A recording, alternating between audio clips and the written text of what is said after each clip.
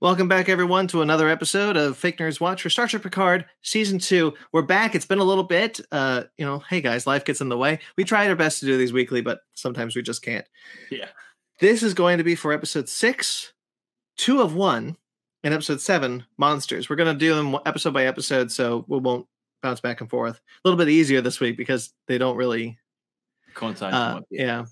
But before that, we didn't get to talk about the news that dropped on First Contact Day, which was that the showrunner, Star Trek Picard Season 3, will have the original cast of The Next Generation returning.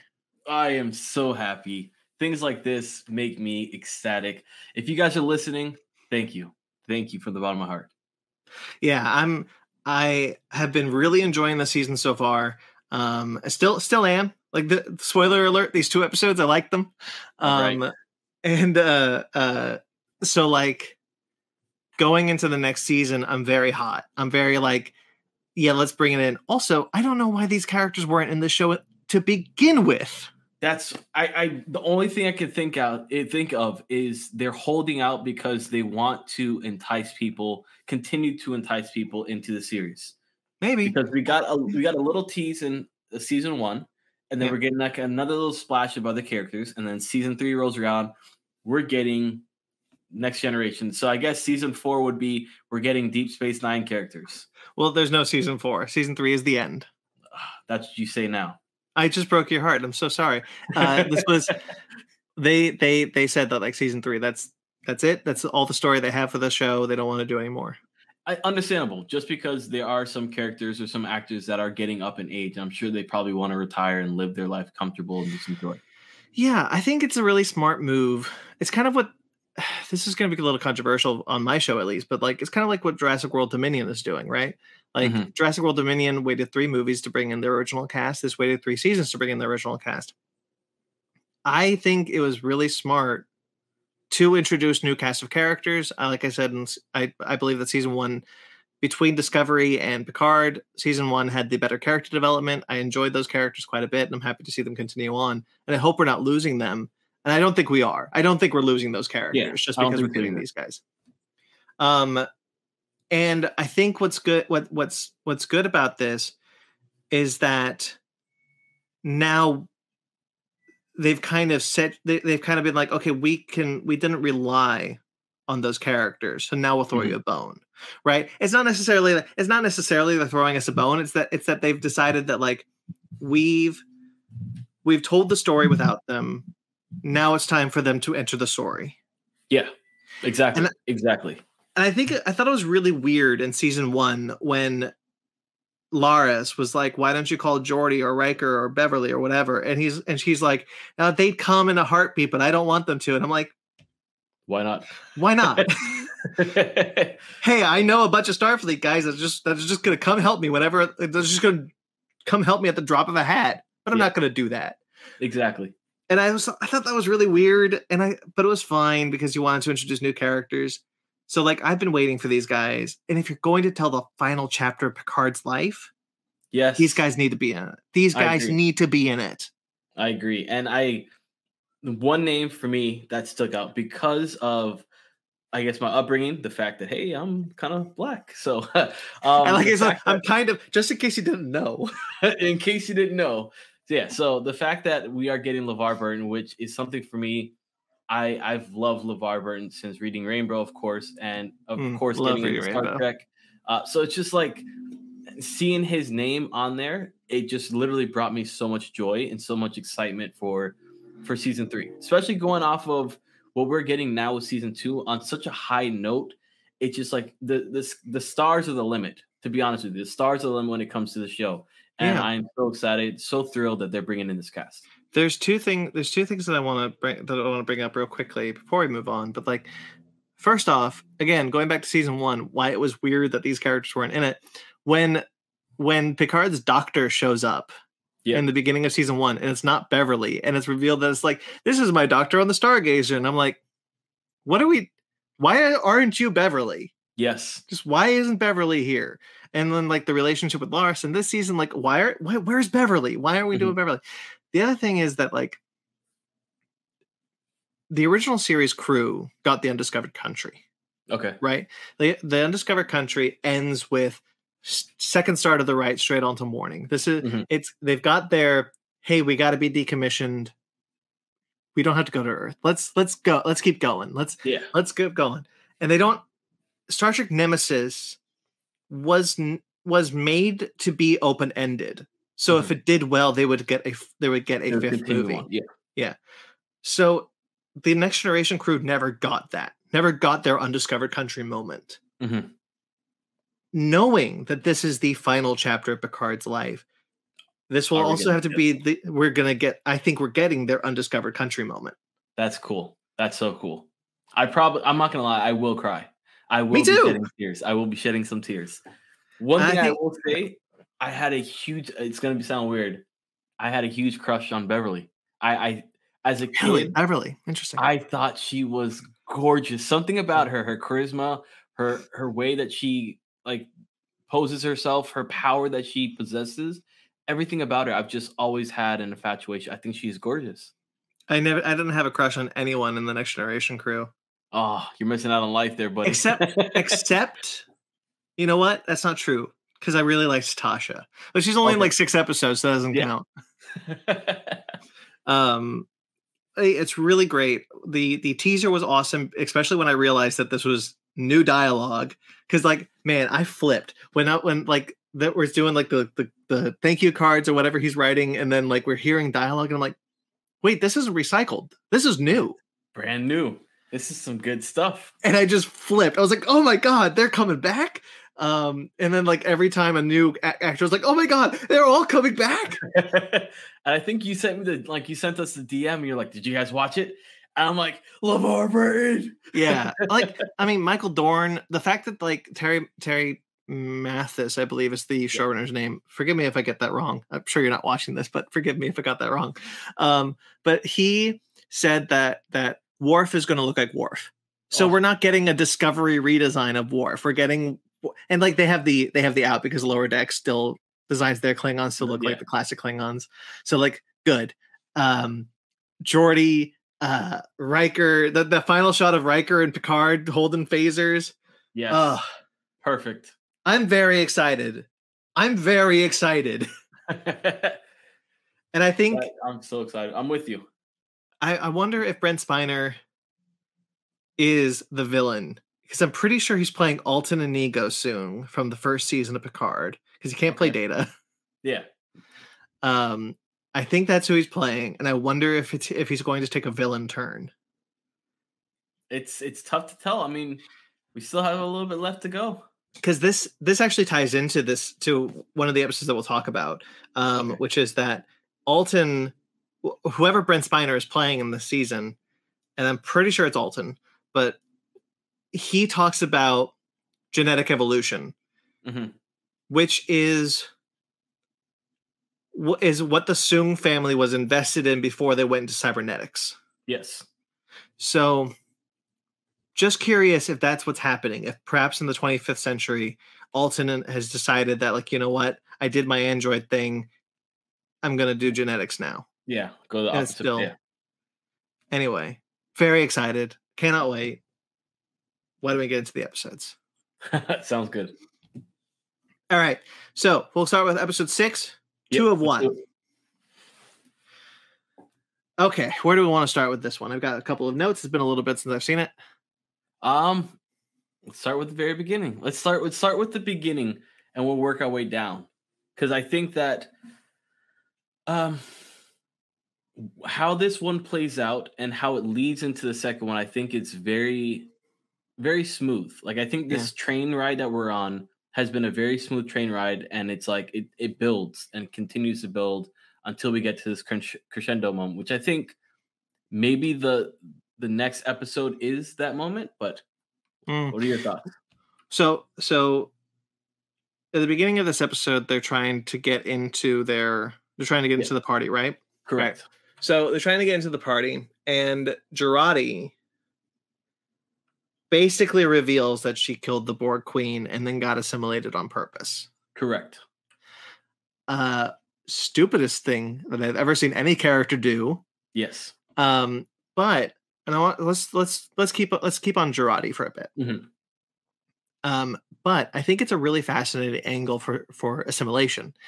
Is we've always seen kind of assimilation seen as like this horrible, like they're invading your body, they're taking over your being one by one, but we've never seen it done in like this kind of seductive way. Mm-hmm. And I think what Jurati tried to reconcile in her mind, which was that your mic keeps drifting down. Yeah, it keeps dipping. I don't know why it's been dipping lately, but yes. Hopefully what I think Jurati rationalized it by saying, "Oh well, I couldn't let you die because we needed to get home." Mm-hmm. But I think she wanted it because it felt good, and she was in pain when the queen was dying, and she wanted that. She was like the junkie we talked about. You know, she was like, "I want more. I want more of this," and it hurts. The death is like the withdrawal, and I kind of really enjoy that aspect of assimilation. We've never seen this before, kind of dived into in this way. Absolutely, I think it's handled very well. With that, like you're saying, it's more of this infatuation with being part of something that she wants, and she doesn't feel like she's a part of the group yet. She almost feels like she's an outcast or outsider looking in and not fitting into this well-knitted team. And we're getting the queen. Yeah, we're getting the queen kind of showcasing her attributes as like, hey, you can be part of, we can be together, we can be one. And it's gravitating towards her a little bit more. Yes, there you go. What a cool image, by the way, seeing the Borg Queen in like a formal party. Yeah, like what a weird image. Also, really enjoy how they like do mirrors. I'm really into like mirror imagery. We see it a lot with Moon Knight right now, and I really like seeing like the reflection of, we see Jurati, but then in the reflection we see the queen next to her, and I think that's really effective imagery that I'm just happy that they kind of played with in this episode. Yes. The only thing that I feel like is a little weird, and it's been in different movies and different takes throughout history of films, when it comes to having a subconscious person talking to you, and you're talking to somebody that's not there. Majority of the time, it's like, okay, if I saw that and I'm in a party, it's like, whoa, it's a little crazy. This person's talking to herself. No one's around her. There's no Bluetooth in her ear. So what's going on here? Why is she talking? And like nobody addresses that. And I did want that. I wanted somebody to address that moment that this lady's crazy and really talking to herself. Sure. And it just was weird for me. Like, yeah, I get that. In the room and she's with the two guards, she's locked up, and she's just having a full-blown conversation. It's like, you guys are not that far away. How do you not hear her? Yeah, I get that. It's also strange that she had like this pheromone that only knocked them out, but not her. Yeah, not her. Exactly. Yeah. It's not really something, it's not a show-breaking thing for me. It was, but I understand what you're saying. One thing I did like, I don't know if you caught this, but the image between the Borg Queen and her, the resemblance in their face is quite similar. Oh, sure. Like they have a really good like shape, like body structure, facial structure, that it's almost like this is just, like you said, a mirror image of one another. I liked it. Yeah, I think that that's a good. I didn't notice that. This episode kind of helped me come to terms with the fact that we're not seeing Alice Krieg as the Borg Queen. Like I was like, because up until now I'm like, well, damn, this could have been Alice Krieg. But like at this point, I'm like, oh no, I see the vision. I see what we're doing here. This is a good way to interpret this. Correct. Yeah. Yeah. Let's see. Let's talk about a bit about Raffi and Seven, and I mean a bit because they didn't do a lot. Correct, but I did like their little dynamic they had. Their moments of, especially I think Raffi had like a moment of jealousy, which was kind of funny. She's had this moment. She's had this kind of background jealousy that I've enjoyed seeing, because Seven has really enjoyed not having Borg implants. Yes. And she's really enjoyed being in the 21st century. And Raffi speaks about that right off the bat. She's like, oh, she looks so great. She's not like worrying about how people see her image.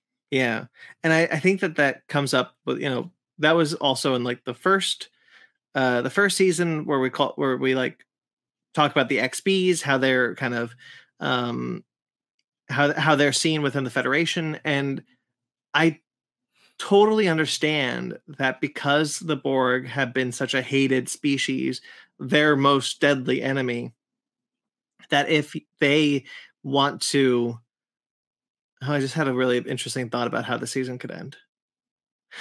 Sorry, real quickly. But like when if they see someone with Borg implants specifically, it can kind of create some red flags, which is why Picard kind of gets off scot-free, because he doesn't have physical implants attached to him still. But if you see it on someone, that kind of creates some stigma. And so it's nice to see like Seven, who doesn't have her family unit from Voyager to fall back on, but now also doesn't have her Borg implants, be happy. Yeah. Because she doesn't have anything inside of her that's actively suppressing her emotions. Correct. It's just, it was nice to see. Unfortunately, they don't do a lot in this episode. Yeah, but it was so good. It's so good to see them interact, and yeah, they still have a spark of love for each other. Yeah, I really like their relationship, and we'll get to that in the next episode. For sure. Rios is also another episode that kind of gets shortchanged in this one, but I like how he's fascinated with this time period. He's like, look, this is a real cigar. And he's like, yeah, I thought that was funny. It was good. It gets me scared though with him. Just the fact that he's so infatuated with this time period and what reality truly is like, and how he's perceived it from before to how he now actually physically understands it. Yeah. And it seems like he has a lot more going for him in this century than he did in his current time, which gets me afraid, because I think Picard mentions it. I don't know if he remembers or if he says it in this episode or if he says it in another episode, but just the fact that he's like infatuated with this moment, I think, is scary. Well, it's Raffi who brings it up, because Raffi is the one who's like, at the end of this, we're going home. Like, you can't like this girl. You can't like this century. We're going home after this. We're going back to our time period, or back to our timeline. There's been a lot of speculation online about whether or not he will go back with them. And I think the next episode kind of proves that, yes, he's going back with them, but he might be taking someone with him. Yes. That's what I foresee, which gets me nervous, very nervous, because we talked about Back to the Future and creating different timelines, but hey. Well, it goes back to, and I won't get too much into it here, but this season takes very heavily from Star Trek IV: The Voyage Home.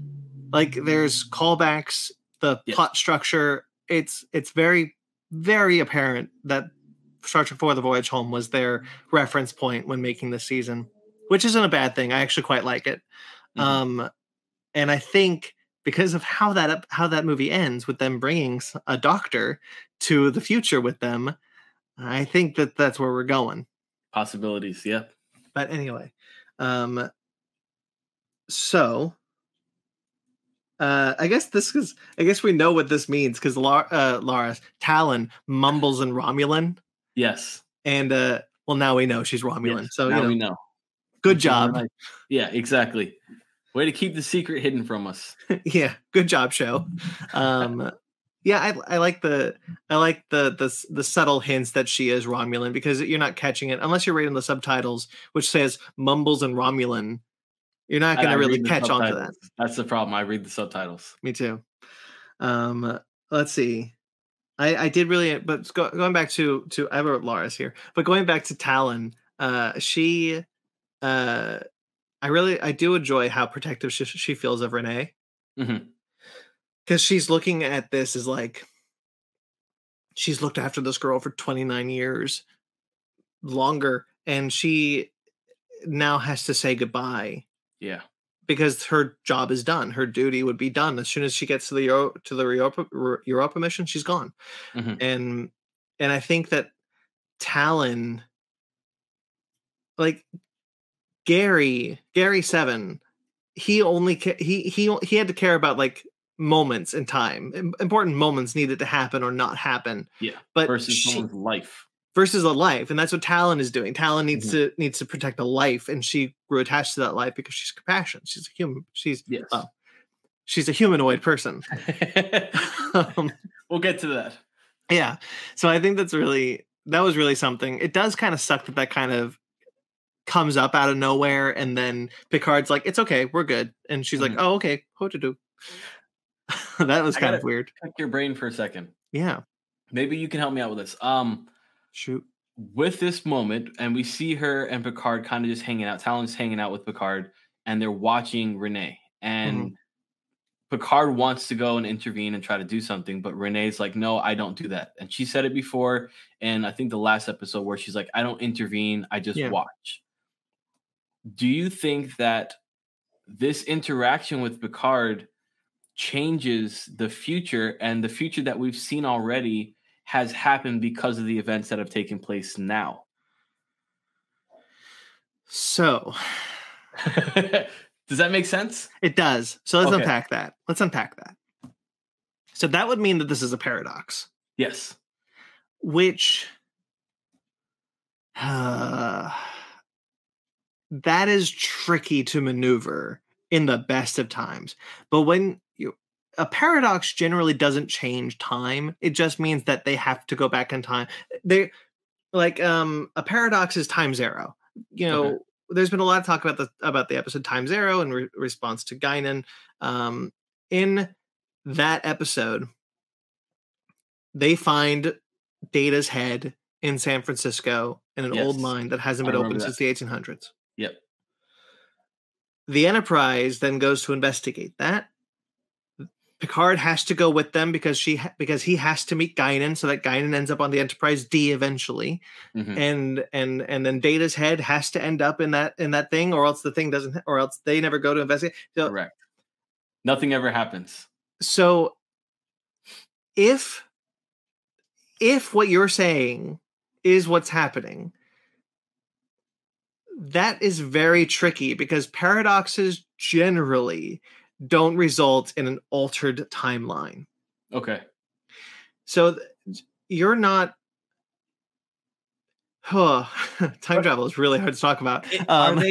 Is it an alternate timeline? It's not one already, because what Picard's trying to do is he's trying to keep the timeline the same. Yeah. And in doing so, everything that they're doing now is to hopefully keep the timeline the same so that when they go back to their time, nothing's changed. Yes. But something did change. But something did that's a question. Did something change? Something did change because we saw it change. We saw the change in the timeline. And if that would mean that that would mean that the change in time has to happen. No. Okay. No. The answer quite simply is no, because otherwise no. Okay. The reason why I brought this up is my brain hurts. Lars in the future, yes, we're going to get to it, so might as well crack that egg. But Lars in the future, we see her interact with Picard. Yeah. But this particular guardians, they're called, right? Supervisors. Supervisors. Okay, these supervisors are part of their code is not to go and interact with the person, merely to watch. Yeah. But we're not seeing that happen. Is that because Picard made a judgment call and did some type of interaction with Renee, which caused Talon to see, okay, I can go and do something past just watch? Oh, boy. I have to do it. I'm sorry, because my brain's frying here. And I'm trying to think of this, because that's what I thought of when I watched it. I was like, oh, so is this. And so I need your help. Okay. For the purposes of sanity, let's just assume that anything that Picard, Rios, Raffi, Seven, whatever, they have introduced a new element to what Q has changed. Okay. So for the sake of sanity, let's just take the show by face value, which is that Q changed something, or is about to change something, or is trying to change something. Mm-hmm. And Picard and everyone have come to the past to stop that. And Q is aware of them.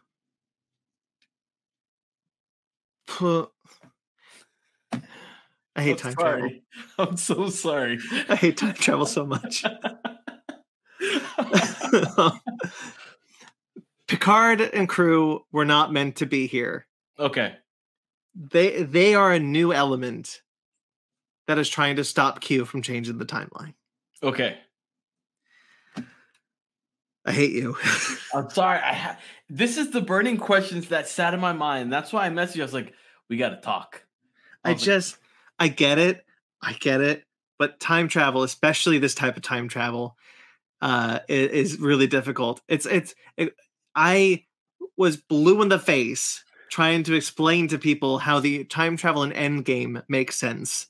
And to me, it does. And to me, this makes sense. But at the end of the day, you can't think about it too hard, because otherwise, then you'll have a brain aneurysm. Because time is a predator that stalks us all our lives. No, time is such an inconceivable aspect. Think about it. So when the doctor in Doctor Who moves his TARDIS a second out of sync with time, with him, it makes it effectively invisible. That's not true, because if you're a second ahead, eventually you're going to see that, unless you're constantly always a second ahead. In which case, that's something else. That's why Tenet is so difficult to understand, because for some people, because we cannot perceive time going backwards. We can only perceive it going forward, because that's what we live. Because that's the plane of existence that we live in. Mm-hmm. And so in Tenet, when they're like, we're running backwards, that's how time moves backwards. That's not it. If you physically you cannot perceive time going in a backwards direction, it doesn't look like walking backwards. As soon as that person is no longer in your frame of time, that person does not exist to you. So anyway, that's why time travel. Long story short, that's why time travel is so difficult to discern, because it is something that is so far beyond our understanding. Can I just say, if Mike was here, I would be dying laughing, because you guys would be like trying to like battle me. No, I don't mind talking about time travel. It really is. But the issue that you bring up is that you're adding an alternate timeline to a paradox, and that those two are two different concepts that are often not seen together. And so if you try to put them together, you create a whole new imperceptible version of time travel. Okay. Because in order to create a paradox, you need to exist in one time. You need to exist in one timeline. But because there is an alternate timeline, we are in an alternate timeline, the paradox can only exist in that altered timeline, in which case you always live in that altered timeline. I gotcha. Or you could just do the Janeway method. You could have led with that, Just don't think about it. Gods. Sorry. No, it's okay. It's just my brain hurts now. But back to this episode. Back to the episode. We interrupt this time travel talk for an episode. Okay. Man, if I get tweets about this, people are gonna have a hell of a time writing this out. They can tweet it to me, because I don't get any tweets. I'm barely on Twitter, but I'm trying to work it. So send your tweets to me. Send your tweets to him. Yeah, love, hate, anything. Send them all to me. Okay. Okay. So I do want to talk about some of the Easter eggs in the episode. So we see Jackson Roykirk. We saw his name in an episode before. He created the Nomad probe, which is actually on posters in this episode. The Nomad probe would be seen again in the 23rd century. Kirk would interact with it. What I really enjoy about that is that it makes this world of Star Trek feel like a separate world. Because as I've always said, the history of Star Trek is not our history. It can't be. Mm-hmm. Again, there was no war in the 90s that decimated half of Europe. Yeah. So like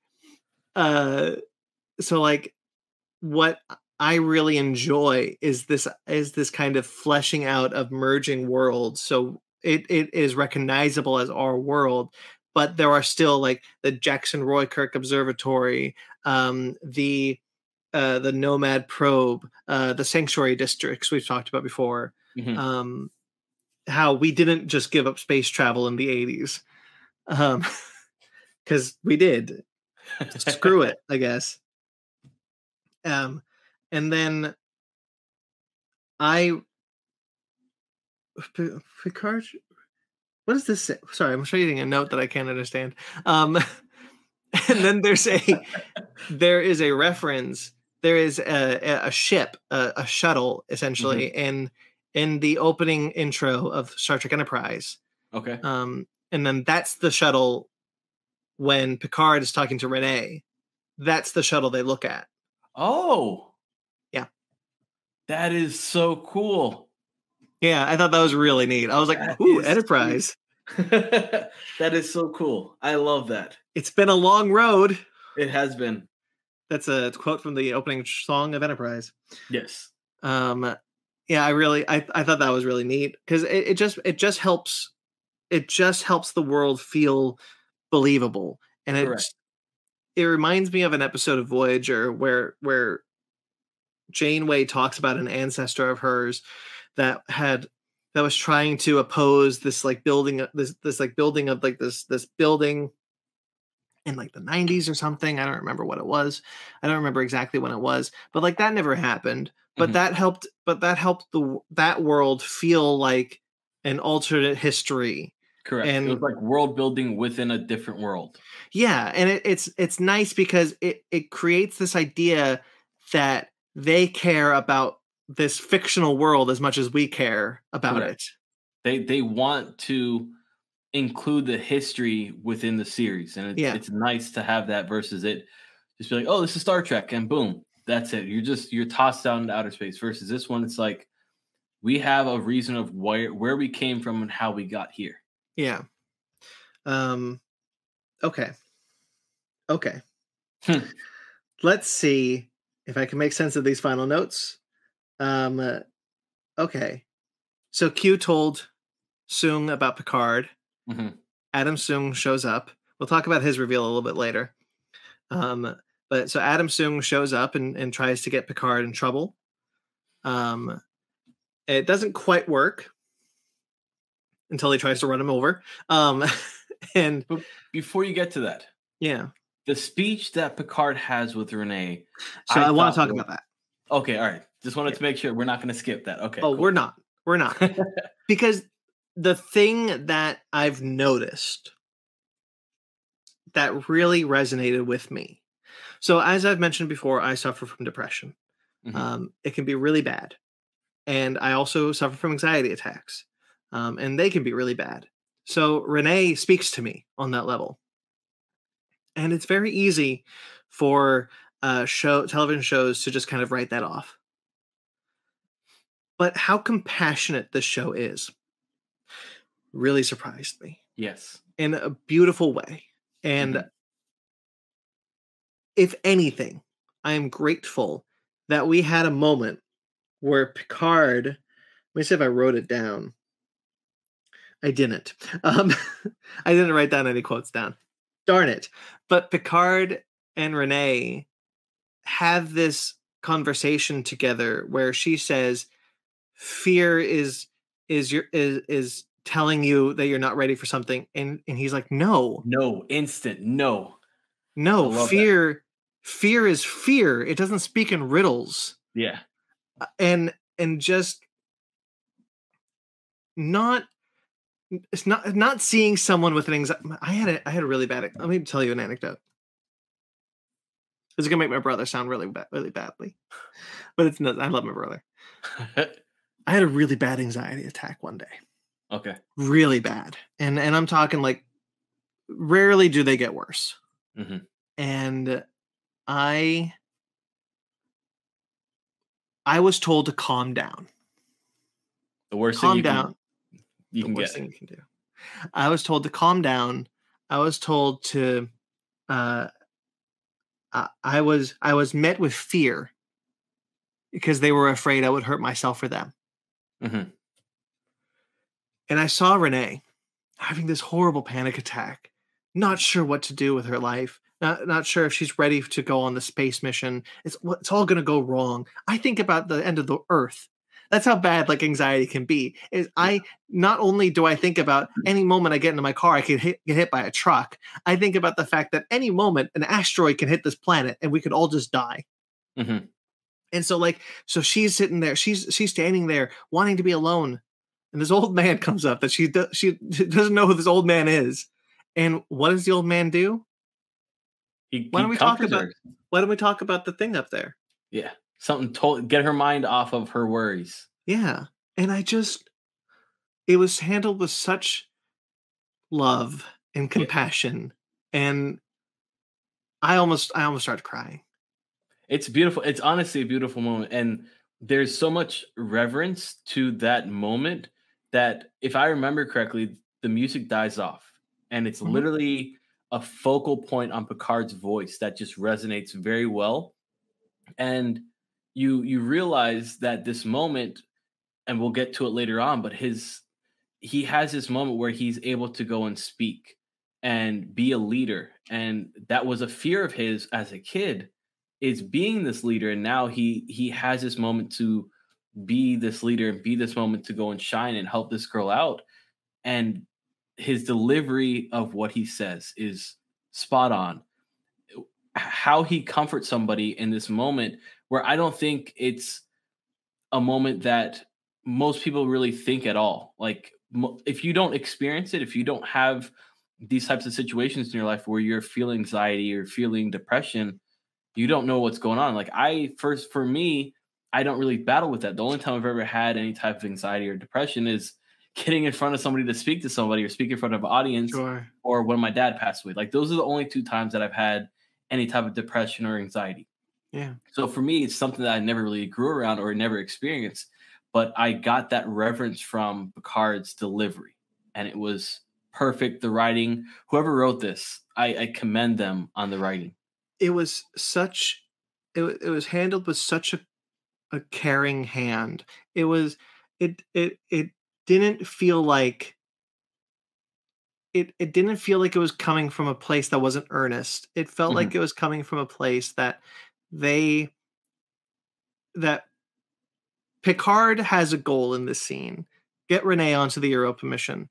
But he also is looking at this human being with such compassion, and having the reference point that his mother also suffered from this is only added to that, because I know that, because he has a reference point where he's like, he says in this episode, my mother was this way, and it's like, she struggled. But like, he knows that he doesn't know what Renee is going through exactly. But he knows that if he could just get her mind off of it and then talk her back, that's how you handle it. And you never come at someone who's having an anxiety attack as an antagonist. You always come at them with someone who as a friend. And that's what he wants to be in this moment. He wants to be a friend to her. It's my favorite scene of the whole series so far. I got chills from it. I won't lie to you. I got chills from it, and for me, it just showed how much of an actor he is to display that emotion in a minute. Yeah, I just couldn't believe it. Okay. Yeah. I wish I wrote down quotes from that, because there are so many things that Picard says to her that I would have loved to have reiterated here, but I didn't, and it's been like 2 weeks since I've seen the episode. So sorry. No, it's not your fault. I watch all these episodes twice though. Gotcha. This is the first time I've done this. I didn't do this with Discovery or even the first season of Picard. I watched them once just to kind of absorb, be like, yes, that was an episode. I'm really happy I watched that. And then again to notes. I gotcha. There's also, you talk about the emotions of Picard, and what I thought was really cool is that when he sees Brent Spiner, when they meet each other for the first time, you see all sorts of emotions run through him. Yeah, he's like hot red. He's ready to like pull out a phaser. At first he's surprised, and then he's confused, and then he's happy because he's like, "Oh, Data. Yeah. Oh, wait." Yeah. And then he gets the anger. Because once he finds out that I almost said Data. That Adam. Adam, thank you. That Adam, once he finds out that he's there, and the reason why he's there is when you see that rage kind of take place. And there's this like toss up between Picard's relationship with Q. And it's almost like this love relationship. Like if you have an ex and you were so madly in love with this ex that every single time you see them, you have this sense of rage. I want to kill you. But since at the same time, you have the sense of rage that you want to go back to them and you want to fall in love with them all over again. Yeah. And I think that there's a fine line that these two gentlemen kind of walk on, and you don't know which way they're going to sway, whether it's like a love or hate type of thing. Yeah. Q is very fascinating this season. It's so wonderful. So wonderful. So let's talk about Girardi's number. Yeah. Girardi comes out and sings Shadows of the Night. Yes. Which threw me off. Mind you, I thought she sang very wonderfully. If it's her voice, I thought she did a good job. But it was way out of left field. But it's really interesting to me because first off, I love it when a character just spontaneously bursts into song. Every single time it's brilliant. But the moment where the Queen is like, because the Queen is very encouraging of Girardi in this whole episode, right? Right. But the Queen is like, find out. Yeah, the Queen is like, hey, Girardi, the people like us. People are looking at us. People, you should kiss Rios, Girardi. Girardi, it's your moment. You gotta give them that distraction. You gotta save the day, Girardi, because and you kind of feel, and she's luring Girardi and the audience, well, at least me, into a false sense. Yeah, into a false sense because you're like, oh, maybe she is trying to help. Yeah, that's what I thought at first, and then it really started to hit me. I'm like, she's doing too much helping. Yeah, and then just like the spotlight comes on and she starts singing and she's so happy and then she's like, by the way, thanks. Yeah, I'll take over now. No, and he's just like, and man, the Jerry Goldsmith score starts. The Borg theme from First Contact begins, and the black, brilliant. The black eyes got me freaking out, dude. Brilliant.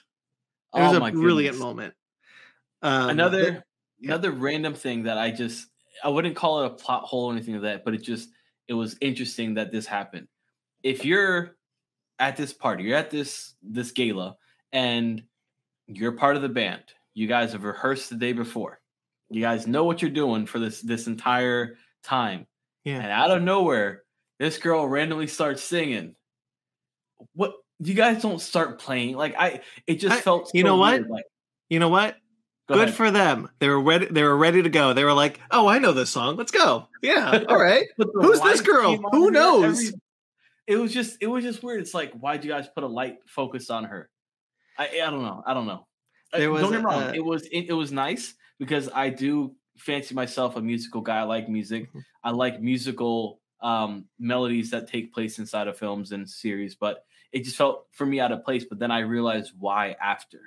There is apparently the showrunner also got a lot of tweets about this, and I try not to bring my internet life into this, but because you brought this up, it was kind of funny. He was apparently got a lot of tweets about like, why did the spotlight just turn on? First off, I don't give a shit. I don't care. Spotlight turned on because the guy was just ready. He was like, guy, this wasn't on the schedule, but I better get a spotlight on this girl. Run with it. Don't know what's happening. But apparently they did film a scene, or at least wrote a scene, where the Borg Queen manipulated the spotlight to turn on.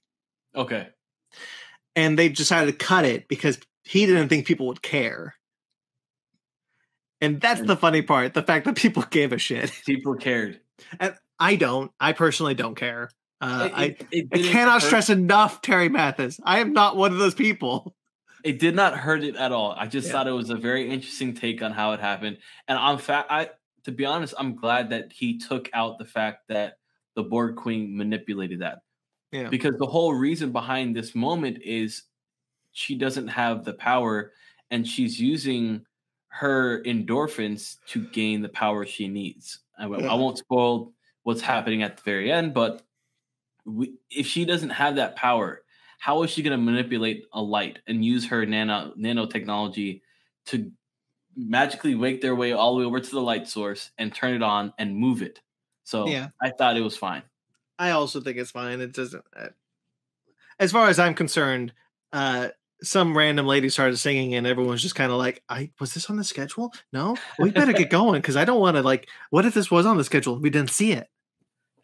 You know what would be hilarious is if they did, this is through her mentality of what her voice sounds like, but in actuality, her voice was not that good. That would have been priceless. I'm sure the Borg Queen modulated her voice. Oh, of course. Yeah. Anyway, so a couple of things I want to get out of the way, a couple of notes I want to get out of the way before we talk about kind of the big reveal of the episode. Mm-hmm. So Talon, or Talum, whatever the hell her name is, has a device that looks like a pen. Yes. It's a very similar device to the one that Gary Seven had in the original series. To pull up. Yeah. I thought that was cool. Kudos. And when after Picard is run over, they could take her to the thing, and I really appreciate that the paddles didn't work because he has basically a metallic body. Correct. I thought that was funny, but the big reveal of the episode, and I guess a lot of people saw this coming, is that Adam Sung has created Corey. She is a augment. Yes. I want to talk a bit about the history of Star Trek real quickly.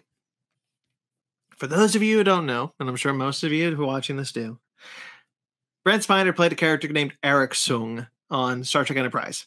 Mm-hmm. I think it's a really great three-parter. Eric Sung's whole mentality was that he thought that that not all augments would become tyrannical dictators like Khan. Yeah.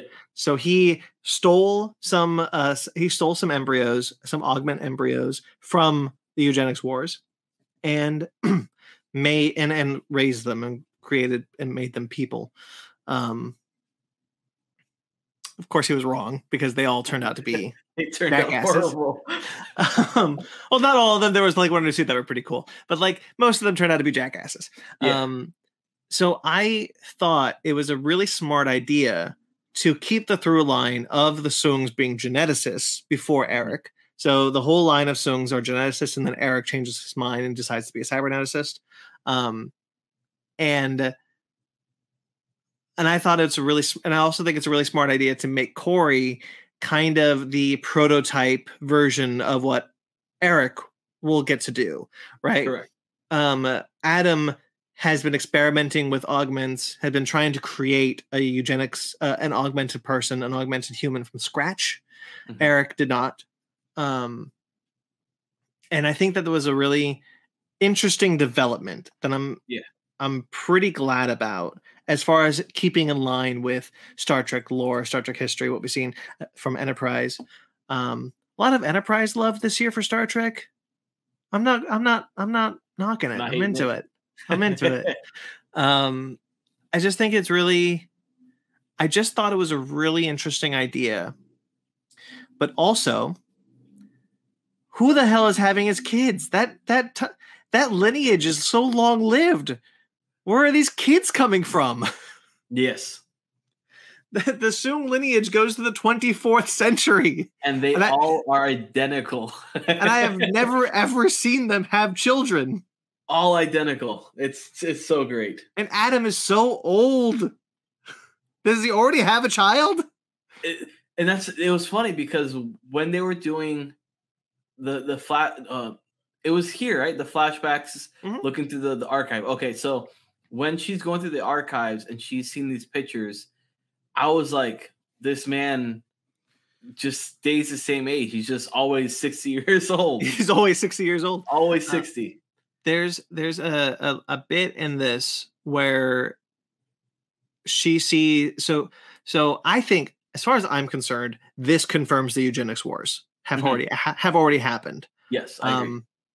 As far as I'm concerned, that's what this says, because there's a thing like Dr. Soong violates the Shenzhen convention or whatever, and then the newspaper article. Yeah, as far as I'm concerned, I can put two and two together and be like, oh, that's probably what happened after the eugenics wars. That's probably where the law was created, where the eugenics wars ended, and then they're like, okay, we're not doing this anymore. No more genetic editing, no more augments. We're done with this. By the way, that is insane that law has lasted a world war and into the 25th century. That's crazy. That is a crazy long-lived law. Hold that thought, because I want to talk about it in the next episode. But I won't go to it now. It's just interesting to me that, like, there are laws from, like, the 1800s. Well, there's plenty of laws from the 1800s that shouldn't be laws. But, like, there are things that, like, we talked about it, like, records from World War III probably wiped out a lot of digital records. And it's crazy to me that, like, one of the records, someone after World War III was like, we need to make sure hold on to this one. This law needs to be safe. I just think that's very funny. Anyway. So Corey is an augment, and I thought that was a really a good reveal. An interesting reveal, and probably has something to do with what the Confederacy is. Maybe the Confederacy are all augments. It seems like they set up very nicely on this series quite a bit. I felt it for her too.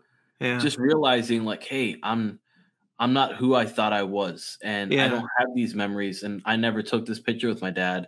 What's going on? And then she starts to realize that, hey, these aren't me.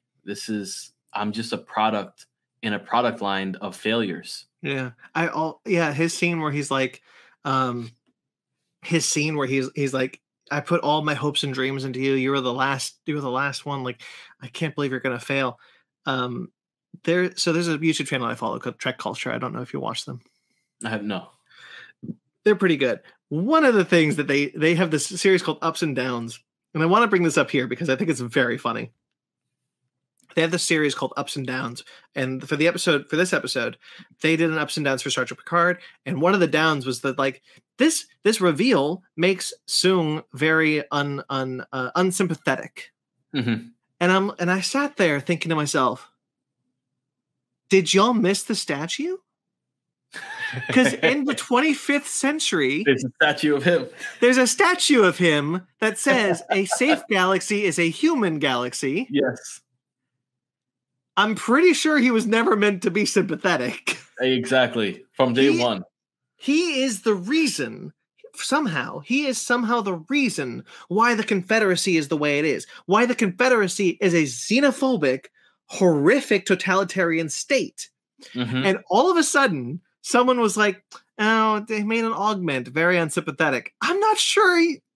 I think you missed the statue. Yeah, for sure. I think you missed the statue. And even in those videos, you can tell right off the bat, like, he has no remorse for what he does. He's like, oh, this one died. This one died. He is not a good person. Yeah. The only reason why he's attached to this particular one is not because he loves and he believes this is his daughter. No, it's because this is the closest thing he's had to a success. That's it. I do think there is a love there. You do? I'm not saying he's a monster. I do think there was a love there because Eric loved his augments, right? He thought those kids, he liked those kids a lot. So I do think that there is a love there, but I also believe that part of the reason why he's so obsessive about saving her is because he wants to perfect this. He wants to create the next generation of augments. He wants to prove that the eugenics wars were not the end all be all for augments, that it can be done right. And this is how, and this is how. But he's also a jackass who is willing to run over a 96-year-old man just to save his project. Yeah. I just don't think he was ever meant to be. He was ever meant to be sympathetic. There is a reason why he is the one. He is the voice we hear saying a safe galaxy is a human galaxy. Whatever happens to the timeline, he is directly involved with it. Anyway, that's all for episode 6. Want to go into episode 7? Let's do it. All right, episode 7, Monsters. Adam Sung has ran over a 96-year-old man. And we're supposed to be like, aw, poor Adam. Sorry. Don't mean to be mean, Trek culture. I love you guys. That's good. I really like that. I really like that channel. They're good people. Right. Picard is in a coma when we start this episode. For some reason, he's lost in a memory. And they can't quite figure out why, because again, he's got a synthetic body. Everything seems fine. It's just for some reason, it's not. Yeah. So Talon decides to go in. Nice touch with the Romulan earpiece. Yes. Did you ever watch Battlestar Galactica? Yes, I did. I didn't see it all, but I did watch, I think, 2 seasons. Did you recognize Baltar? No. This is Baltar. Who is? The guy Picard is talking to. All right, so this is the moment. Okay, I wanted to look because I wanted to ask you. I didn't look it up. I don't know why the psychiatrist gave me Dr. Bashir vibes. A lot of people felt the same way. Okay, because I'm looking at him like, is that him? No, like he feels like a little bit chunkier. Like I know Bashir was really chunkier. He was a skinnier dude, so I'm like, oh man, I can't tell. And I wanted to ask you, I'm like, is this Dr. Bashir? Because when I saw it, I was like, oh, Dr. Bashir, yes. No, it is Dr. Gaius Baltar from Battlestar Galactica. Okay, then at least he's a doctor, so that's good. Well, I loved this. I thought this was awesome. I'm not as hot on this episode, mainly for the ending, so we'll get to that later. But seeing Patrick Stewart and James Callis, and mind you, I just finished rewatching Battlestar Galactica with my partner last week. So like Sunday we finished watching the series, and then Thursday James Callis ended up on my Star Trek episode. I was like, what the hell? You're like, perfect timing. What a time to be alive. I really like him as Baltar. I really like him as an actor. He's also Alucard in Castlevania, the TV series. If you watched that, good. Yes, I did. Loved it. Yeah. He's the voice of Alucard. So it was really cool just seeing them sitting in a room together acting. Like that was just some good stuff. Sure. What color is his uniform? Black and blue. Is it? Because a lot of people say it's gray. It looks like it's black and blue. So I thought it was whatever that like. I'm colorblind, so I don't know for sure. But whatever the color uniform Bashir had. Yes, that same teal. It's like a dark teal. Right. So the interesting thing is the interior shirt of that uniform was gray.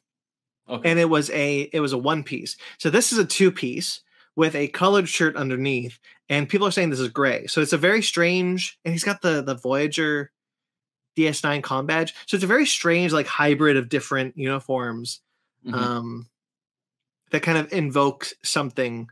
It's just another uniform they decided to make. Sure. I love uniforms. I wish I owned them all.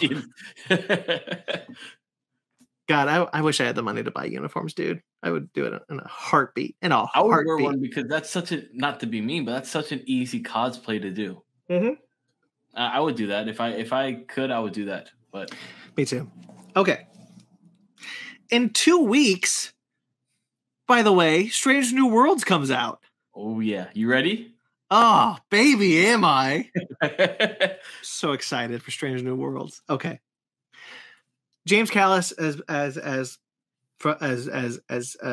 who he is. We'll get to that reveal in a bit. Dr. Psychiatrist. That was cool.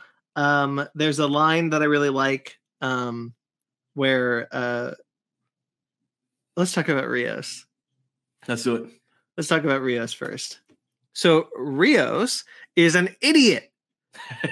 You were telling me I was so upset with him. I'm like, one thing this lady told you not to do, and you're still not listening. I understand that as far as the Confederacy is concerned, they probably don't have a temporal prime directive. But still, come on, man. You know better. My guy. What are you doing? He says it when he's talking to her. He's like, I can't reveal certain things to you. And he said, I can't remember the exact quote, but he's in her doctor's office. I need to tell you things without breaking time. But then you go and do that at the end? Really? So yes. I think the end was a mistake. But I don't mind how, again, going back to the Voyage Home comparison, Kirk told someone he's from the 23rd century. Yeah. So Dr. Oh, what the hell's that girl's name? Janine something. I can't remember. I just watched that movie. I feel bad for her. Anyway, so he's kind of the Kirk role in this episode. He's kind of, to be fair, he is stuck between a rock and a hard place too. Like he needs to explain what the hell's happening, and he really can't. Not in any terms that make sense to her. So he has to say that, like, you can trust me. And that's what I think giving her the medical device is. I don't think that's him saying, I can't use this. I think that's him saying, if you use this, you can trust, like this will prove to you that you can trust me, because this is what this is. This is just for medical. And if I do it, you're going to think I'm crazy. Yeah, because literally all she did was press a button. Right. I don't really think she did anything. I just think that it just kind of calmed her down to be like, okay, there's something else here, but I can at least trust Rios. I can trust this guy. If not, but he's still a little crazy. He has a great line, call back to Voyage Home once again, where where she's like, "Are you from outer space?" And I was like, "No, I'm from Chile. I just work in outer space." Good stuff. It made me laugh. Kirk says the same line in Star Trek IV: The Voyage Home. I'm from Iowa. I just work in outer space. I took a lot of notes for this. This also is the episode where Raffi and Seven actually get something to do. Mm-hmm. Good job. Inclusion. That's what we like to see. I'm glad, because I like those characters. I like their relationship, and I really like their banter. When they're on the thing, and it's just like, oh, I think that they're a lot of fun together. My issue with this episode comes from how everything is spaced out. Okay. So we don't really pick up on the Jurati storyline until Picard is out of the coma. Yes. And I feel like maybe that should have been more intertwined with the episode. Mm-hmm. So this episode kind of felt strangely put together. Whereas I like a lot of things that are happening in it. In fact, I like most everything that happens in this episode. It's just to me, a weirdly structured episode. Gotcha. Do you want to talk about inside Picard's mind? Yes. So I just watched The Secrets of Dumbledore. This was The Secrets of Picard. And it was so great. Don't tell me that. It was so great to get a look into Picard's mind and how he sees things. And what I love so much is this was like a reference to Sir Patrick Stewart, coming from his time in the theater, him working on like Hamilton and all these different things, and his Shakespearean actor, I guess, background. This was like a nice little take to him saying like, hey, we know who you are as an actor. We trust you as an actor. And it was just like nice to go and see like this little kid trying to be the knight in shining armor, trying to go and save his mom. And this was his way of coping with reality, because during the time when he was a kid, his mom drew this image on the glass, and that was his safe house. So, I just wanted to look this up. Okay. So, I think Patrick Stewart is bringing a lot of his own personal life into Picard, and I think that works. I think one of the things that I always appreciate, like you see it with like Marvel characters a lot of the time now, is when actors kind of take ownership of a character and they bring some of themselves, so they bring more and more of themselves into it. Patrick Stewart has a quote that says, "At 80," this was last year. At 80, it's 2020. Sorry, not last year. 2 years ago. I forgot what year we're in. At 80, I'm still in therapy to deal with seeing my mother beaten by my father. Okay. So he had a rough childhood, and to say the least, and we know from the episode Family and other episodes that Picard was never close with his dad. Yeah. More his dad was, as far as he was concerned, a very distant figure to him, a very vindictive figure towards him. He did not. He was cold, very cold. Very cold. They didn't get along at all. We know very little about Picard's mother from the Next Generation, and one of the things that I do like about what we're seeing Picard do in this season, and then this episode is kind of more amplified, is as you get older, you start to look back. Yeah. As the days grow shorter for you, as you get less days ahead of you, as you get behind you, you start to look back and you start to reevaluate things that have happened to you in your life, and you start to. It's kind of like this season in total, in general, is about looking back at the history of Star Trek, at the legacy of Star Trek, of the Federation, of Earth. And Picard is looking back at his legacy. He's looking back at his life. He's looking back at things that he remembers from his life, and he has this memory of his mother being terrorized by his father. And he has this memory of my mother was this perfect person that I wanted to be like, but that wasn't the truth. And it goes back to, we're just going to talk about the whole kind of thing about it. Sounds good. That goes back to the last episode, where this season is handled with compassion, because Talon has this thing where, when it's revealed that the psychiatrist is Maurice Picard, is Jean-Luc's dad, he has this. We see what really happened, which was that Maurice found Picard, saved him, and then went after his mother, and then tried to drag his mother back. And I'm not going to say that by the 24th century, depression should be cured. She could have something far worse. Maybe there is a new depression that is so much worse than anything that we have now. For sure. Which is a horrible thought to think about. But he has this. There's this moment where Talon says there was never a monster chasing her, and this one I did write down. There was no monster chasing your mother, from Talon, and then James Callis, Maurice, says, "No, there was. There always was." That is so important to me, because once again, going back to my depression, going back to the fact that, like, to say that there was nothing there is a very ignorant way of looking at depression. Yeah. Because in her mind, there is. And her mind is telling her that there is a monster behind you. There's a monster behind every door. There is something that's going to get to you. And it terrified her. It drove her further and further into her mind. And to have, and to say that, no, there was never anything there, is to trivialize it, because, and so Maurice being the one to be like, no, there always was. She never wanted to get treated, though. I just did my best.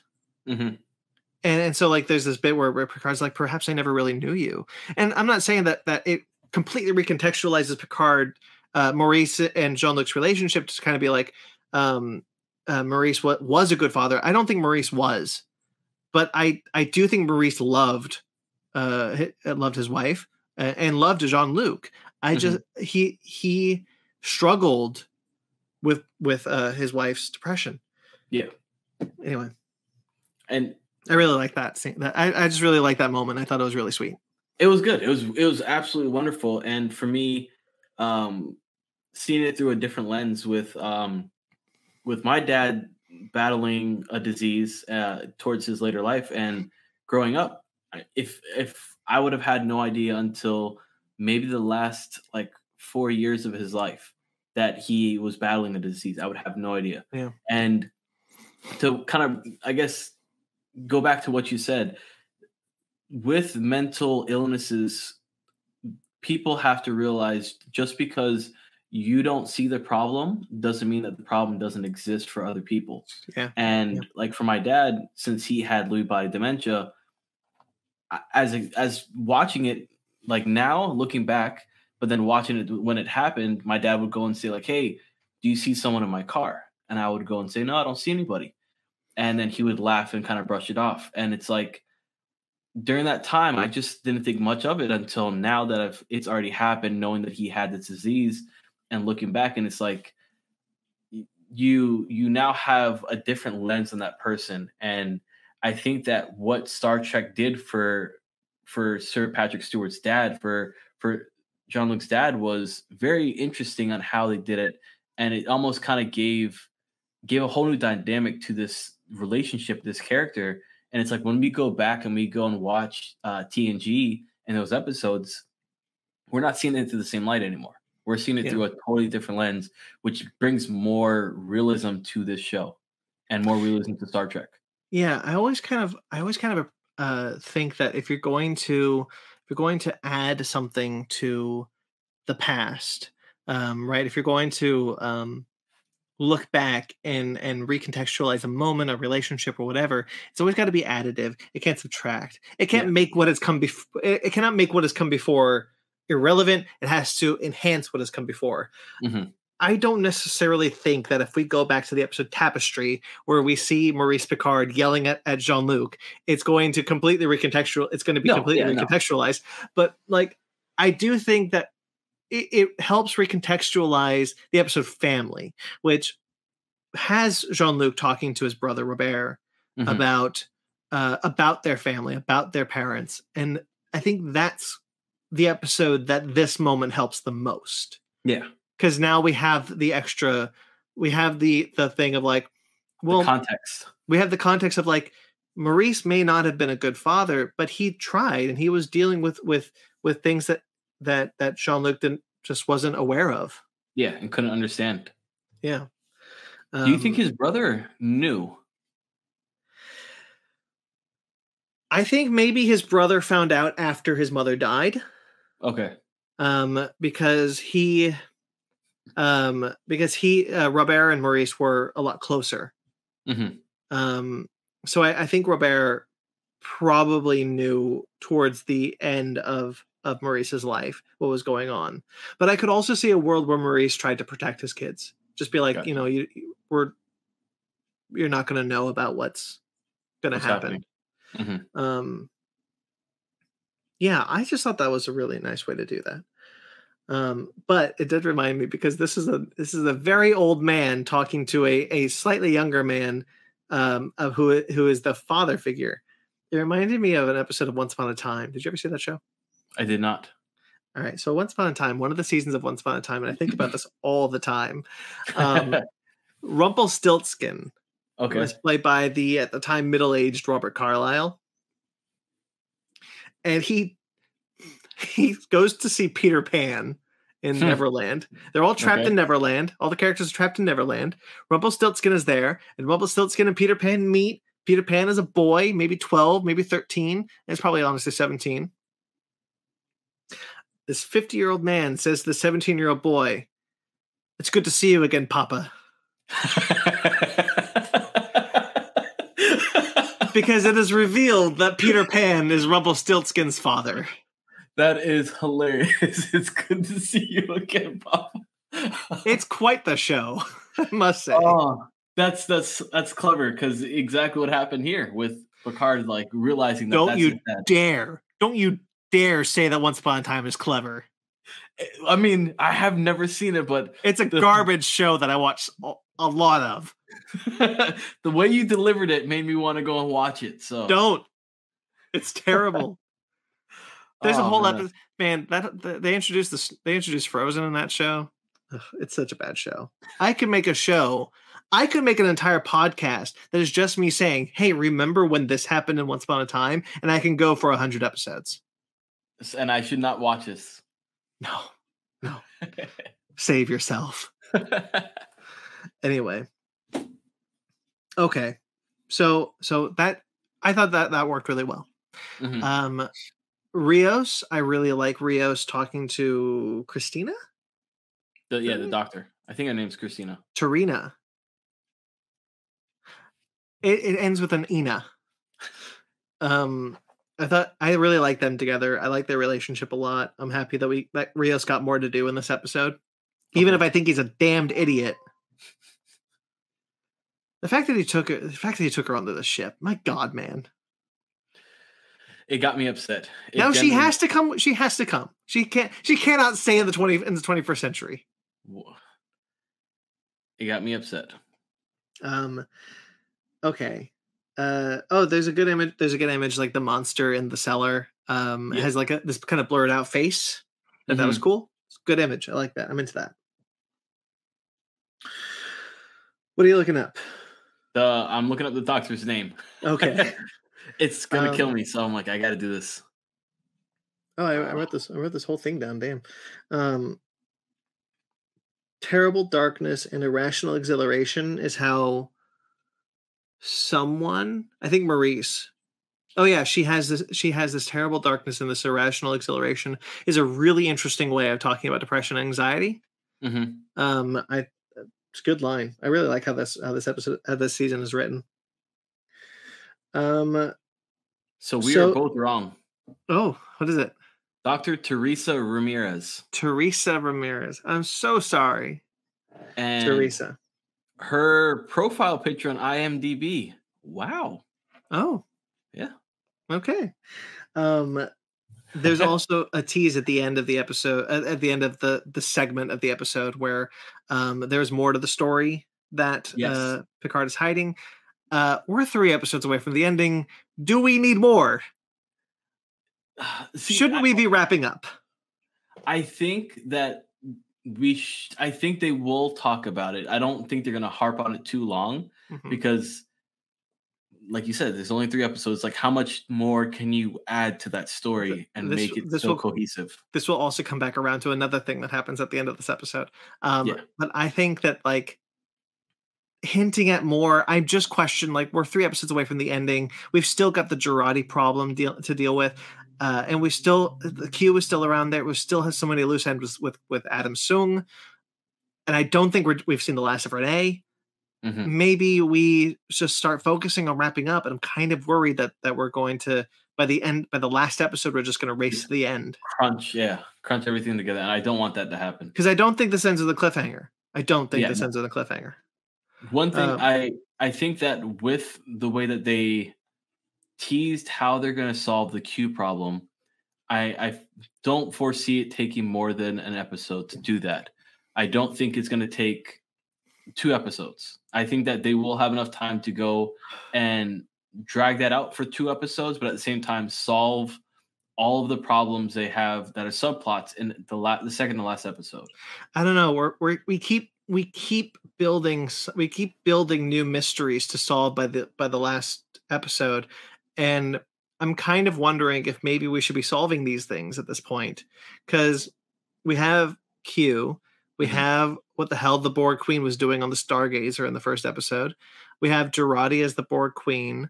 We have Adam Sung, how that relates to anything. We Renee Picard, how that relates. We know how that relates, but I think there's still more there. Mm-hmm.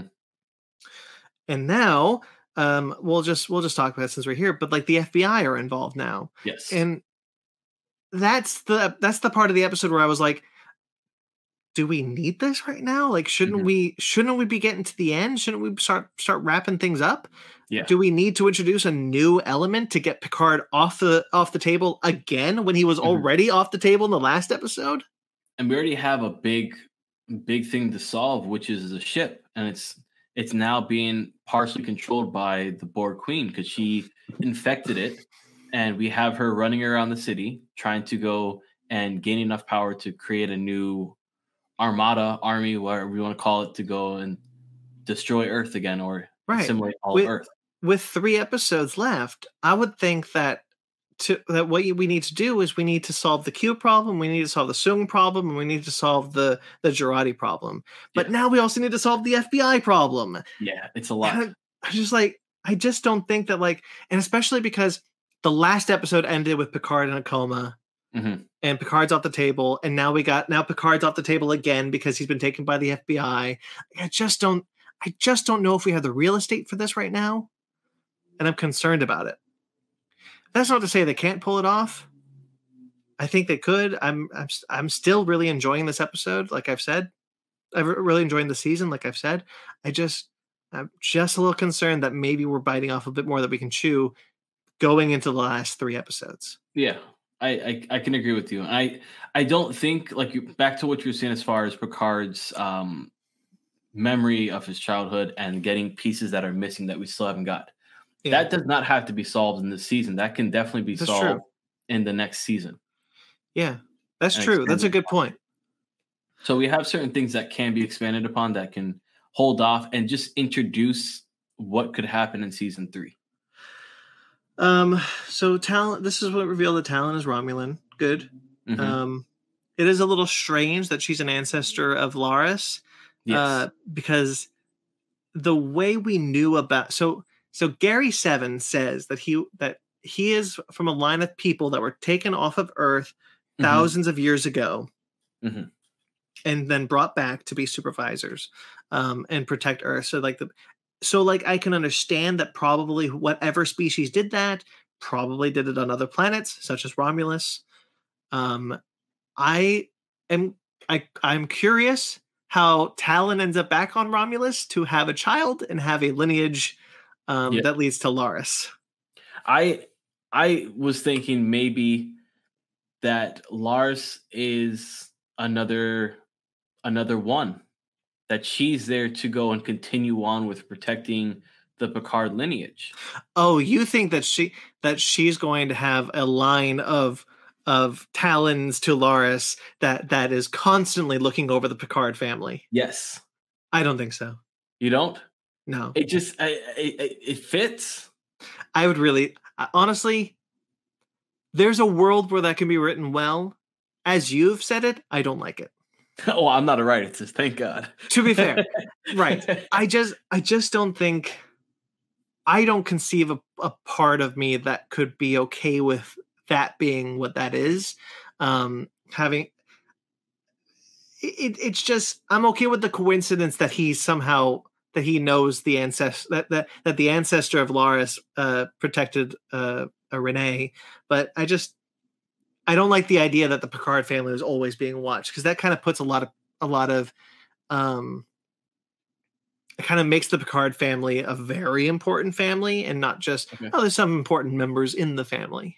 So then, do you wish that the actor who played as Talon was not the same actor? Do you wish that it was a different person in that predicament? Because I know we have a sense of trust, and that's when she goes into the mind of Picard. So there are three actors in the show in this season that are playing different characters from the last time we saw them. The same actors, Corey, Sung, and Talon. The Sung thing is fine. It's a running gag that's been in Star Trek for years. I'm happy about it. Corey, kind of the same thing.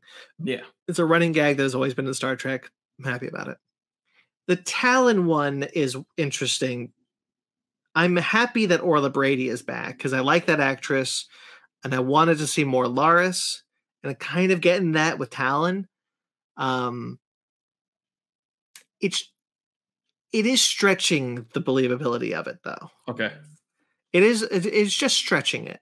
And I'm not saying I dislike it. Especially because I'm happy to see Orla Brady back. I just feel like maybe Laris should have gone on this adventure, you know? Okay. but it's whatever. It's fine. Look, it's fine.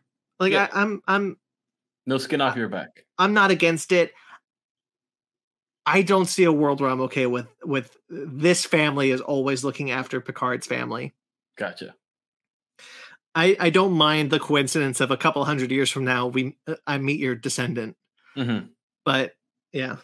Also, are they allowed to have descendants? I guess we don't really know. It's just things I think about of like, should these like perfect beings have descendants, you know? Mm-hmm. Anyway, I guess they would technically have descendants because if they're taken off the planet 6,000 years ago, then they would have to have babies. They're not 6,000 years old. Things to think about. So we get more about the Elorians too in this episode. Yeah. We get a lot more about the Elorians. I was always led to believe that the issue between Q and Guinan was just Q and Guinan. They just don't like each other. Apparently not. Apparently, the Elorians had a Cold War with the Q. Mm-hmm.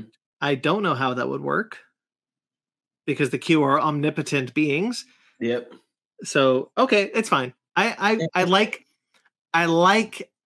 knowing more about the Elorians species. It doesn't quite take away from the mystery of it. It just kind of expands on what we already kind of figured, which is that like, you know, Guinan likes having a bar. She likes talking to people. She likes being a bartender. Mm-hmm. She comes from a race of listeners. And so, and expanding on that in a way that doesn't quite take away from the mystery of the Elorians, creating this idea of like, well, actually all Elorians like food and drink, and we like talking, and we like listening, and we like having this thing. Yeah, I thought that was really, really smart, really inventive way of doing that. And a nice little dig at Doctor Who, because when she pulls out the bottle where she's like, the moment is in this bottle, that's a Doctor Who concept. Yeah. But that was kind of interesting. But then after that... But Q doesn't come. No. Which was very, very strange. But then she said maybe that there's a problem going on. So maybe he is wrong. Yeah, something's wrong. Maybe he's sick. But the only way to go and find out, which Picard kind of alludes to, is we need to go and talk to him. Yeah. So Picard, he kind of suspects something is wrong, and now I'm pretty sure he like knows something is wrong because he didn't show up.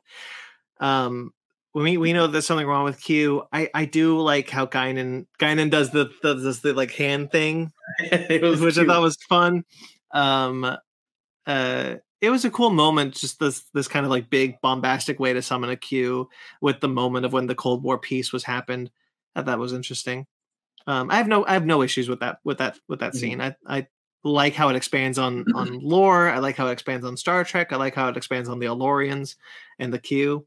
It's just a really weird concept to think about, an omnipotent beings who there's a comic we read called Q Conflict where where wars, like there's a war between omnipotent beings that are causing supernovas at any. This is from IDW, right? Yeah. They're like, this war is causing supernovas. And so like, what would a Cold War with a species that just has a extra sense of time have to do with a omnipotent being that can wipe out entire civilizations at a snap of a finger? Yeah. Interesting to think about. Very interesting. Very interesting.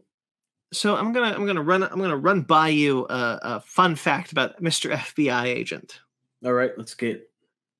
So his name is Agent Wells. Okay. His name is Agent Martin Wells. Now, he is played by an actor who has shown up in Star Trek before. In Star Trek Voyager, there was an episode where, I don't know if you've seen this episode or if you know about this episode, but there was an episode where they recruit 7 of 9 from the 29th century. Okay. From the Federation time ship Relativity is a Wells-class starship. Is a Wells-class time ship. Okay. As far as H.G. Wells. Oh, okay. I was thinking, Well, I mean, but it is a heck of a coincidence if it is one. Right. So in that episode, he plays a Federation officer on the timeship Relativity, who becomes captain of the timeship Relativity. Okay. And he. So a lot of people have speculated that's who this is. Oh, it's the same person. It could be the same person because it is the same actor. His name is Agent Wells. It's a Wells class ship. It could be that. It could be. Okay.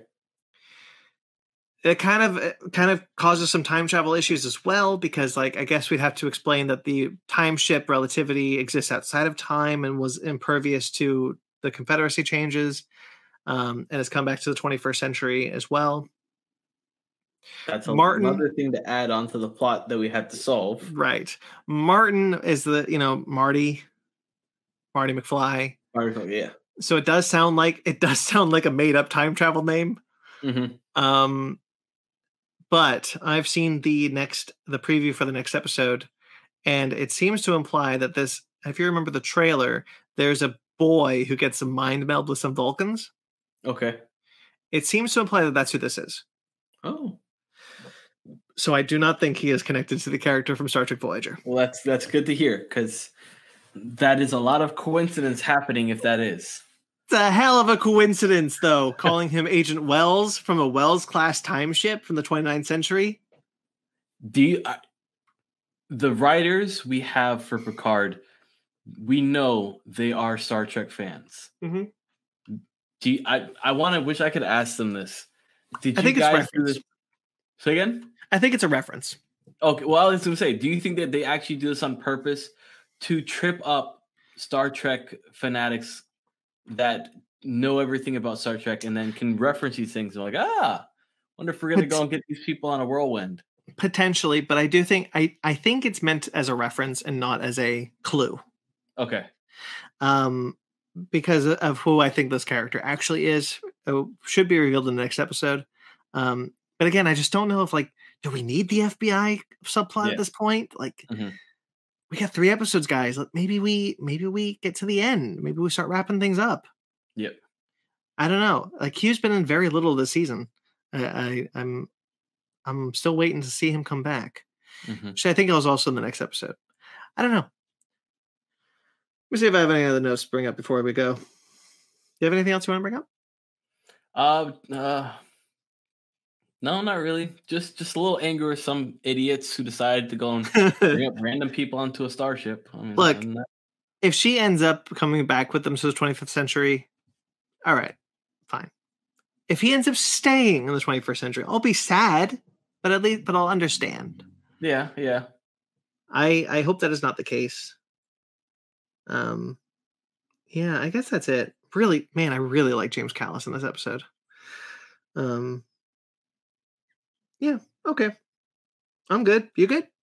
Yeah, I'm pretty solid. I'm excited to see how this thing plays out, and I am very interested to see how these writers solve all these problems in the next couple of episodes. Too. All right. So we'll call it there then. 3 episodes left, and Star Trek Strange New Worlds is on the horizon. Yeah. Ooh, I'm excited for Strange New Worlds, dude. I'm so stoked. You'll be both. All right, so we'll probably do a Star Trek Strange New Worlds Fake Nerds Watch when that starts as well. We'll just have to coordinate when we do that in regards to, like, the 10th episode of Picard, because the first episode drops the same day. Okay. Okay, so Cookie, why don't you plug your stuff? Yeah. I'm Cookie from Just Little Podcast. You can find me on social media on Instagram at Just Little Podcast, on Twitter at Just Podcasting, and the podcast drops every single Tuesday with a brand new episode. The last week's episode, I had some car trouble and my tire disappeared off my car, so I had to go and get that replaced. It was crazy. Anyways, I didn't get a chance to put out a full episode like I normally do, but I got a chance to go and tease about my Patreon stuff. So if you want, head on over to patreon.com/justlittle-podcast. Sign up today for as little as $2 a month to support the podcast. For as little as $5 a month, you can get access to exclusive content, exclusive shows. I just dropped a brand new series on there, which is circling around Harry Potter, called You're a Wizard Podcast. So if you like Harry Potter, check that out. Awesome. Okay. like Cookie, I also do quite a bit of stuff, so strap in. You can find me, of course. This is part of the Fickner Podcast family podcast. This is Fickner's Watch. We do tons of shows on this channel. Make sure to like this video and subscribe to this channel. You can get access to all sorts of shows, such as other Fickner's Watch series. We've done Star Trek Discovery. There's a whole host of Star Trek Picard stuff. There's a Moon Knight series that we're kind of trying to do right now, but it's been a little difficult with schedules and things. But that's the other series that's happening right now. This guy's not on that. My co-hosts on the Fickner Podcast are on that. You can also find Basement Arcade, which is our video game Let's Play series, Basement Arcade Pause Mini, which is our video game discussion series, Fickner Book Club, which is a comic book discussion series, and Animation Station, which is an animation discussion series. Conversation is another show that I do. That's all audio. That's all with podcasts. Season 2 is coming. It's been a little slow going. I just got a lot going on in life right now. But I've recorded episodes and it's coming, guys. I promise. And of course, all of that is part of the Fake Nerd Podcast family podcast, which is shepherded by the mothership show, Fake Nerd Podcast. Fake Nerd Podcast does all sorts of discussions, reviews, things like that. The latest episode, if you're probably watching this, is probably coming up next week. So we've just done a review of Everything Everywhere All at Once. Oof. Very excited about that, to talk about that. Or I was excited to talk about it. However that worked. However you perceive time. It's a paradox. And before that, we talked about Sonic the Hedgehog 2, which we massively loved. So awesome. So check all those episodes out. You can find them online right now, audio, video as well. We also have Patreon. You can subscribe to our Patreon. It's a little under construction right now, so I recommend just doing like the $1 tier. You don't get anything, but you support us. We appreciate it. Also, I have a TeePublic, which has got a ton of merchandise you can check out. Mugs, shirts, and whatnot. All sorts of all of our show logos. There's one that I'm always a fan of, which is I'd rather be a fake nerd than a true fan. Because I don't believe in a true fan. I don't believe they exist. And yeah, Fickner Podcast on all social medias. I was gonna plug. When do I plug my stuff? When do I normally do that? You're right. Fickner Podcast on all social medias. I'm at BT McClure on Instagram and Twitter. If you want to get in touch with me personally, you can of course check out all the things I write. I write for Screen Rant, where I write tons of Marvel stuff on Screen Rant right now. There's a very specific reason for it that I can't talk about, but hopefully it will pay off. Specifically, speaking of paying off. And you can check out, I'm also writing an Infinity Saga series on Atomic Geekdom. My latest issue entry, I guess, is up now, where I talk about the final moments of Avengers Age of Ultron. That was a lot of fun, and I'm going to be taking a small break because I've just finished what I call a phase 1 of that series. And I also edit KaijuRamenMedia.com, which has the magazine Kaiju Ramen. Good guys there. I also put up stuff there. Hopefully there's something up now. I won't say what it is because I don't actually know if I'm going to finish it in time. That's it. I guess that's it. That's everything. All right. I'm tired. I'm winded from all that. All right. Cookie, thank you again. Hopefully, always, my friend, always. Hopefully we can do this next week. Oh, we might not be able to actually, because I'm going out of town. We'll talk about it. All right, buddy. Until next time we see us, guys. Live long and prosper.